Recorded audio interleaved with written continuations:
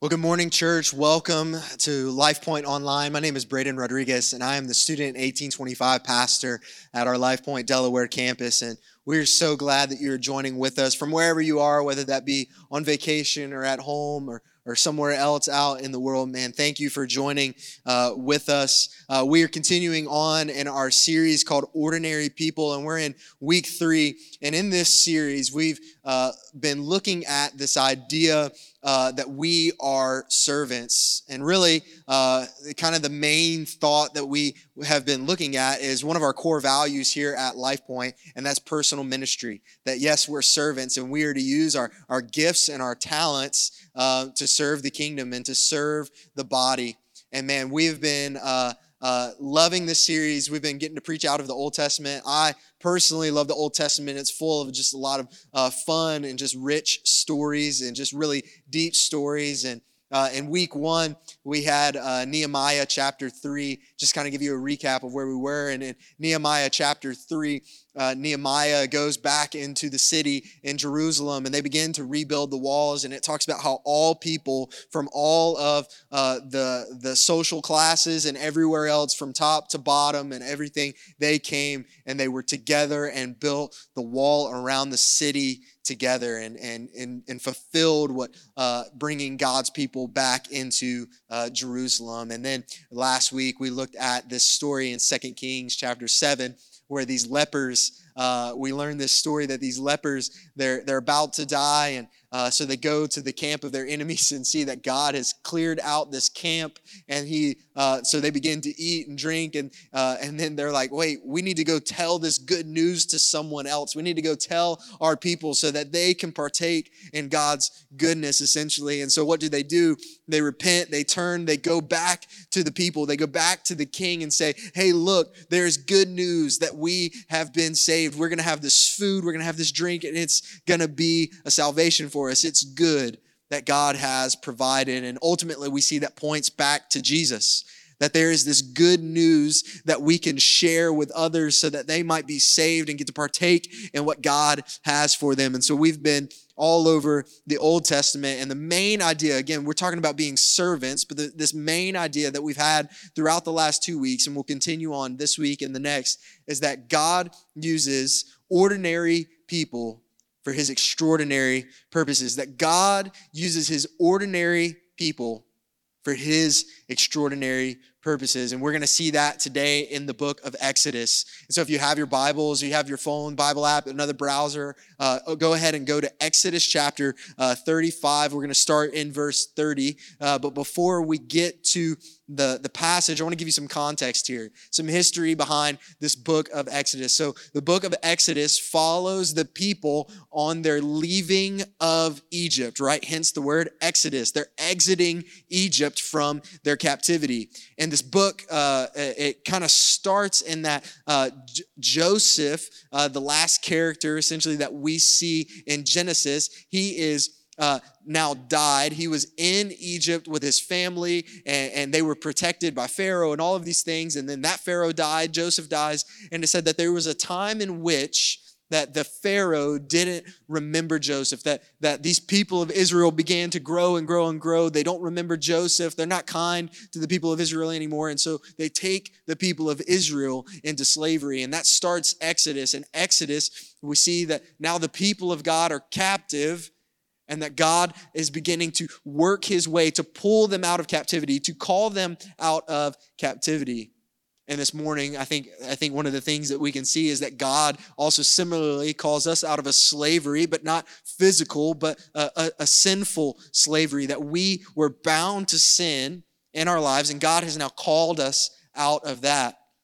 And that's kind of the overarching view of the book. But all throughout this book, we see that there are ordinary people throughout.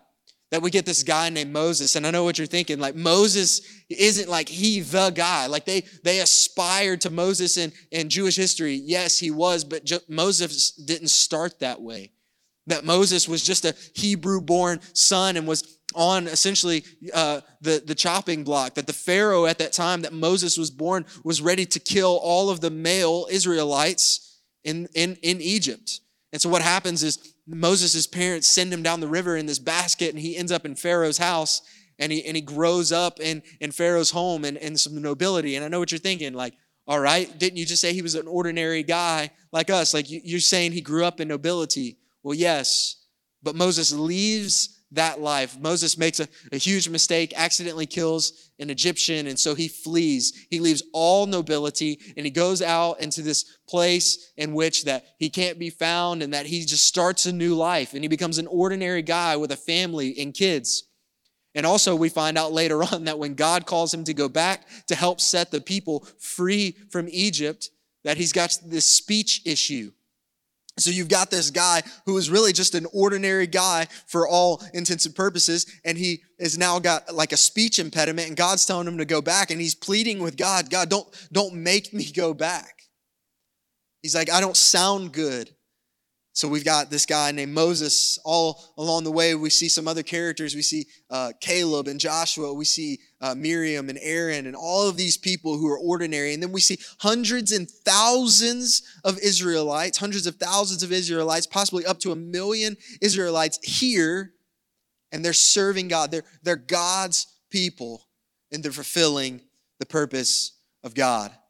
And so the main point of the text this morning in Exodus 35, starting in verse 30, and we'll jump all the way through chapter 36, is that God fills us, his people, so that we can fulfill our calling. Let me say that again. God fills us so that we can fulfill our calling. Let me explain that. What do I mean, God fills us? Well, here in this passage, we're going to see it said a few times that God calls out these particular people, and it says he fills them with his Spirit.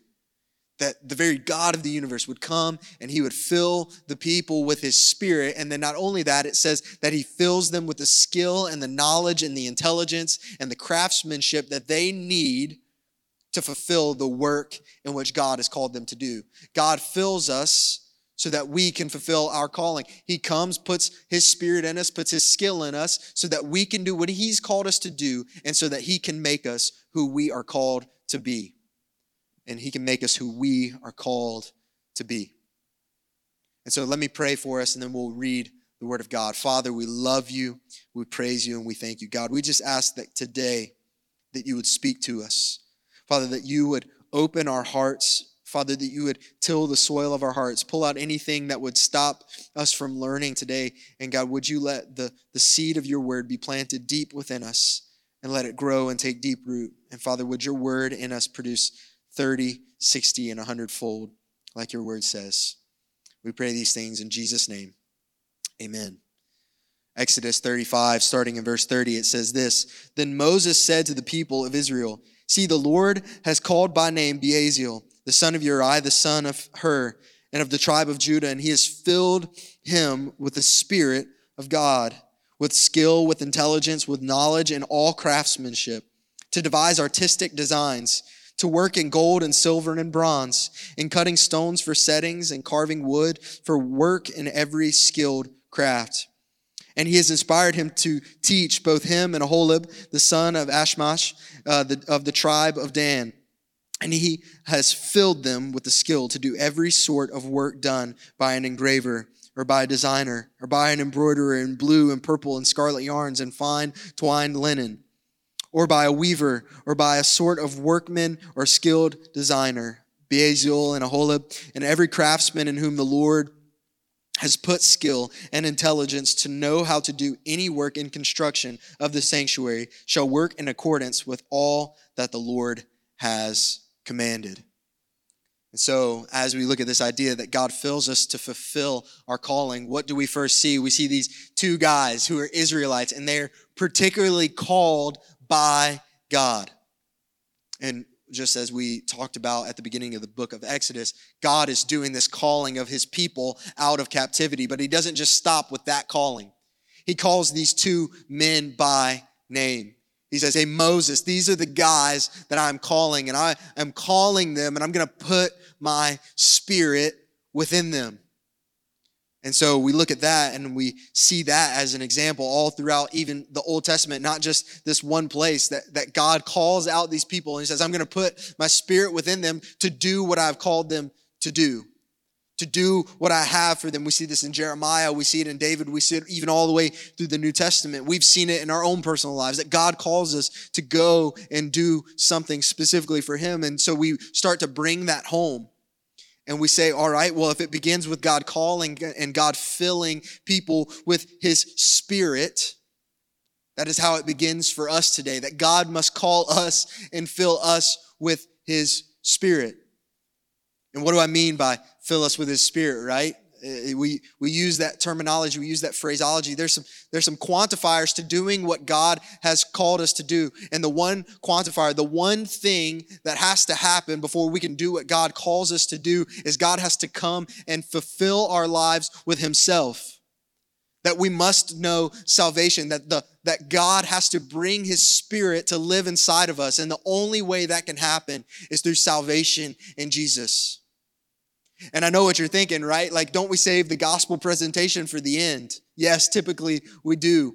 And we're going to keep talking about the gospel throughout this. But I want you to know that if you don't understand the gospel today, everything I say from this point on about serving and serving specifically and generally and all of that, it's not going to matter. Because if you don't have a personal relationship with Jesus, his Spirit does not live inside of you, and God has not yet called you to do anything for him. That God hasn't given you this specific calling because you haven't responded to him in the calling to have relationship with him. We need salvation. What? Of what? What do we need to be saved from? We need to be saved from ourselves. Ourselves are dark, radically corrupt. It says we were born in iniquity. We were born in sinfulness. And that is the very thing that separates us from God. And it says, for the wages of our sin is death. And so we live broken and totally corrupt and radically just depraved. And we need salvation from that because right now, on the path that we are without God, we're heading to death and headlong and into an eternal death. And yet God comes and says, I will save you. That you don't have to live in brokenness and sinfulness and captivity to your sin. I am calling you out. That I want to have a personal relationship with you. I want to put my Spirit inside of you. And how do we receive that? How do we receive the salvation in which God has given us? It says we believe in our heart and we confess with our mouths. What do we believe? We believe that Jesus came and he died on a cross. And he went to the grave and that he rose again and lives forevermore. We confess with our mouth that he is our Lord, that he is the one who runs our lives. The gospel is good news, and the good news is this, is that while we were still sinners, Christ came and died for us. While we were weak and ungodly, the strong, the strong and righteous God of all of eternity stepped out of eternal perfection. Jesus comes down to earth, is virgin born, lives a perfect 33 years, fulfilling every law and prophet and standard that we could not fulfill. And he dies for us, taking our sin, our shame onto his shoulders, our guilt onto him. And he's crushed underneath the weight of our sin. And he dies and he rises again so that we might live with him. And that is what it looks like. That's what we believe. That's the good news that Jesus can save us by his work on the cross. And now he has called us. And when we answer the call and we say, yes, God, I'm in. I want a relationship with you. I want to see the great love in which you've loved us. I want to know you as Father. So often the scriptures point to God being our Father, that once we come into salvation, we are now his children. And it also talks about other language about how he is our groom and we are his bride, that he wants a personal walk and relationship with us. And we can have that. And we can be with him. And so once we've responded to the gospel, once we've known Jesus in this way, that he's a personal Savior, it says that now we have the very Spirit of God dwelling inside of us. And now we are called his holy temples. That we have God living inside. And so that's the beginning. that he calls out and he fills us with his Spirit, just as these men here in Exodus. But not only does he fill us with his Spirit, he fills us with the skills in which he wants us to have so that we can go and do what he's asked us to do. In particular, these men are filled with the skill in which they need to go and build this tabernacle, this wandering temple, essentially, this tent that God's presence would get to dwell in, this very beautiful tent that God's presence would be in, and they would be able to go and make sacrifices and all of these things. In the same way, God has called us and he's fulfilled in us his skills, and he puts his skills that we need inside of us to fulfill the calling he has. One of my favorite professors in college, his name was Otis Pickett. He used to make the statement that God can take a crooked stick and hit a straight lick every time. I'm from the South, so don't make fun of that.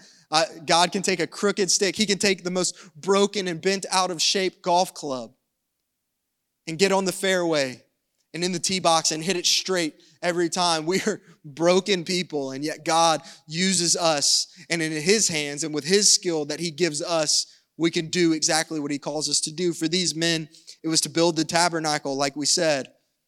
And for us, it's what he calls us to do. If you're a note taker, you can write this down this morning.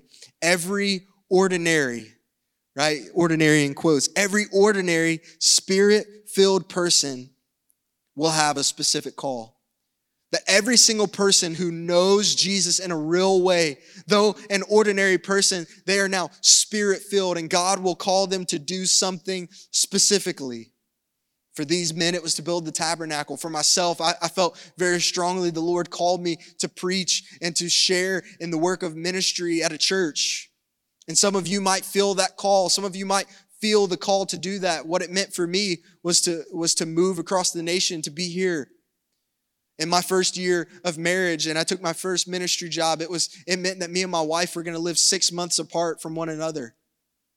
But we were convinced that God was calling us to that. My wife, though, she wasn't called to work in ministry as a kids director or anything like that. No, she was called to nurse. That she became a nurse and she worked in the medical field. And then when we had children, that she felt so called to stay at home with our children and to mother them. Some of you have just as much as that call to nurse or to mother. Some of you have the call to be a teacher, a doctor, a lawyer, a construction worker. Any of these things. But God has given you this God-given desire for something. And I believe, I heard this quote, that where your God-given desire and the world's need meet, that's ministry for you. That God has called you to something specific and he has equipped you to do that thing. I have a friend, he feels very passionate about construction, and so he went into the construction field, and now he works at a warehouse in which he builds walls for different companies. That he just makes walls all day, and he feels called to this. He feels like this is what he's passionate about, and so he makes walls. And one of the companies he makes walls for is Chick-fil-A. And you can't tell me he's not doing a more holy work, right? He's building walls to in-house God's chicken, right? But in a serious way, my friend, as he has been in this construction job, it's not always easy, and yet he's gotten to share his faith. He's gotten to share the gospel with people in which he works with. And I know what you're thinking. Well, my company is toxic. It doesn't build walls for Chick-fil-A. I have a friend who works in a technology company, far from building walls for Chick-fil-A's or printing Bibles or anything like that. They just work in technology. And yet he has done the same. I've seen him share his faith and hope with others. Is that you have a specific call that God has put on your life, and he's going to fulfill you with the skills to go and do that thing for his glory. We continue on, Exodus 36, verse 2 through verse 7. And Moses called Bezalel and Aholiab, and every craftsman in whose mind the Lord had put skill, and everyone whose heart stirred him up to come to do the work. And they received from Moses all the contribution that the people of Israel had brought for doing the work of the sanctuary. And they still kept bringing him free will offerings every morning. And so that all the craftsmen who were doing every sort of task on the sanctuary came, each from the task that he was doing. And he said to Moses, the people bring much more than enough for doing the work that the Lord has commanded us to do. And so Moses gave command, and the word was proclaimed through the camp. let no man or woman do anything more for the contribution of the sanctuary. So the people were restrained from bringing, for the material they had was sufficient, and do all the work and more. They had sufficient material to do all of the work and more. So we take a quick look here in verses 2 through 7, and we see a few people listed here, a few ordinary people listed here. We see that there's Moses, and he has this specific role to play. Yes, in leading the people. We see Beaziel and Aholiab, their specific role to build, but then who else do we see? We see the people of God, Israel, all of the people saying what? That they bring this free will offering. They weren't called to specifically build, and yet they were, in this general sense, called to help and to be a part of the building of God's tabernacle. So yes, the first thing to see is this, is that every spirit-filled, ordinary person has a specific call in their life, but we all, as believers, ordinary people, have this general call from God. And that general call is to do His commission and to uplift His church. And we see all of these people, they come and they have these roles to play in the general building of God's tabernacle. In the same way, we have this general call for building God's kingdom. We see in Matthew 28, verses 19 through 20, the Great Commission. Jesus says, go therefore, make disciples, baptize them in the name of the Father, the Son, the Holy Spirit. It says, teach them. It says, go therefore, as you are going, as you are out in the world, won't you go and make disciples? Won't you go and let people know who I am? Won't you go and tell them this good news in which you have received? Build the kingdom out there. But also not only is it out there, it's inside the church. It's inside the building that we're called to serve one another. And that is a part of making disciples and building the kingdom. Yes, it is to go, therefore, and tell people who don't know about Jesus, but it's also to serve one another inside of the church. 1 Corinthians chapter 12, Paul writes this letter to this church, and he gives this example. He says, imagine, if you would, essentially a body, right? A body that has heads, shoulders, knees, and toes, eyes, ears, mouth, and nose. Right? I have 2-year-old daughters. We sing it all the time. Imagine that. He says, all of you who are a part of the church, who are part of the kingdom of God, are all a different body part. Some of you a hand, some of you a foot, some of you an ear. He's like, without one thing, we're not functioning properly. Right? A hand wouldn't look at the ear and say, I don't need you. It doesn't make sense, because we would be less of a whole body. He says, in the same way, the church, we all function together as one big body. So if someone in our midst looks back who's a hand and says, yeah, I'm good, I'm not going to use the gifts in which God has given me to uplift the body and to build the kingdom here, not lowercase kingdom, but capital K kingdom for God, then we function without a hand. That if someone were to take a step back and say, no, I won't serve, I won't uplift my brother in Christ, I won't even make disciples in our midst, then there's a problem. And that's what Paul is calling us to do. That is the general call of all of the capital C church, is to go out and to serve in.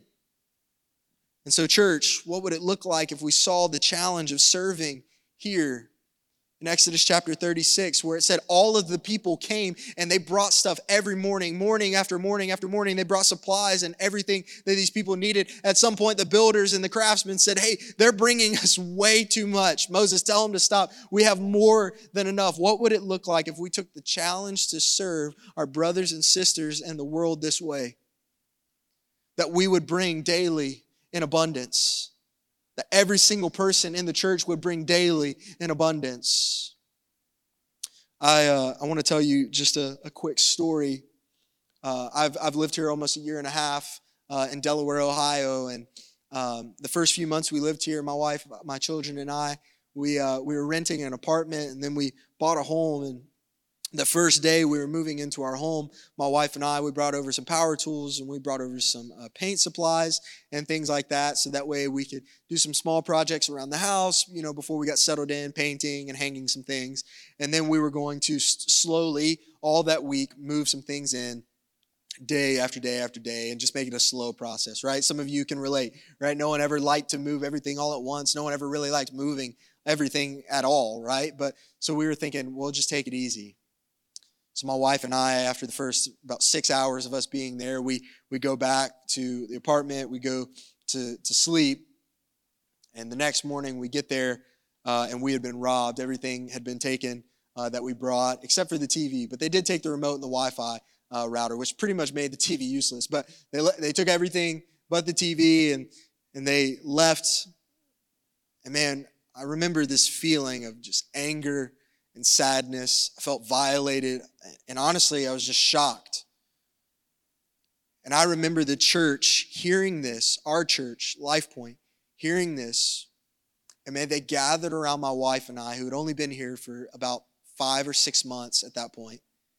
I mean, they gathered around us, and a whole entire life group that day that we found out we were robbed moved our entire house in, so that way we didn't have to move day by day by day, small by small by small. They had moved us in completely. That also, our other student pastor at our Lewis Center campus, Andrew Clark, came. He bought all the tools in which he needed to change the locks on my door. And he came and he changed every single lock, and it actually was a lot harder of a process than we thought it was going to be, because I have some weird doors at the house. So he changes every lock that I own in the house. And not only that, we lost over $1,000 worth of supplies and tools and things like that. People in our midst began to drop off anonymous envelopes with cash and ended up covering all that had been taken. That was the church. The church heard the need, and they gathered around, and they loved us so well. And I am not just the only recipient of this. I have heard story and seen people do this for many others in our congregation. And so, church, I'm telling you, you're doing an amazing job. That we are heading in this direction, but we aren't quite there yet. That if we were to take this call to serve in this generous kind of way, this exuberant kind of way, that every person comes and plays a part in the building up of the church, that when weeks come that we are to feed our partner Family Promise, that man, things would sign up immediately and we would go and feed. That when a woman in our midst needs diapers for her baby, that the diapers are bought. When a need arises in our kids ministry because people keep having more children, people trust us from our community and they're bringing their children here on a Sunday morning, that when they're back there and they need 15 more volunteers, that immediately that need would be met, because we have found that it's better to serve one another and to love one another as Jesus has called us to love one another. And that we are a body, and that when there's a need arise, that the body comes together and moves in that direction.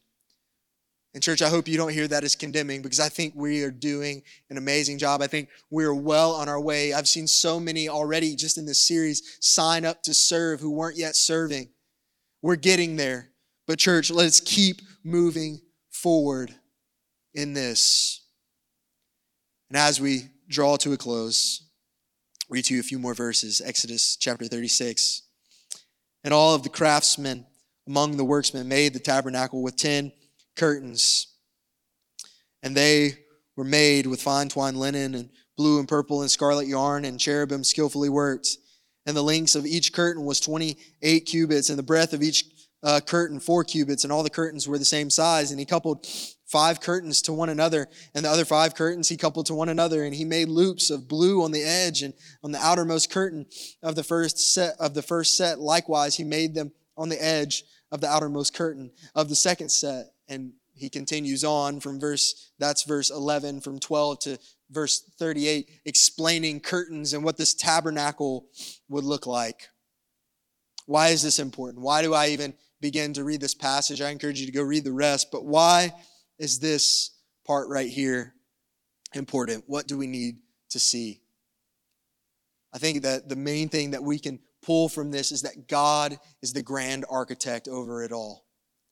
Is that yes, he has called men, he has fulfilled men to do what he has called them to do, but God is the grand architect over the project.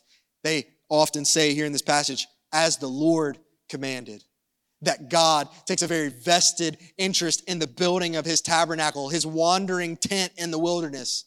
that where his presence would dwell unseen. He doesn't subcontract out the particular details of what it should look like. No, he dictates to his people what it should look like. And in the same way, later on, he would dictate what his temple would look like, that he would be not the one to subcontract it out, but the grand architect over it all, that he would take a vested interest in the building of buildings and tents. And then now in the New Testament, Jesus comes and he dies on the cross. And it says when he died on the cross that the curtain in that temple in which he dictated to build tore from top to bottom. And now his presence is here with us in our midst, in our hearts. It says he fills our hearts with his spirit, and we are now his temple. He takes a vested interest in us as the grand architect over our lives, making us who he has called us to be.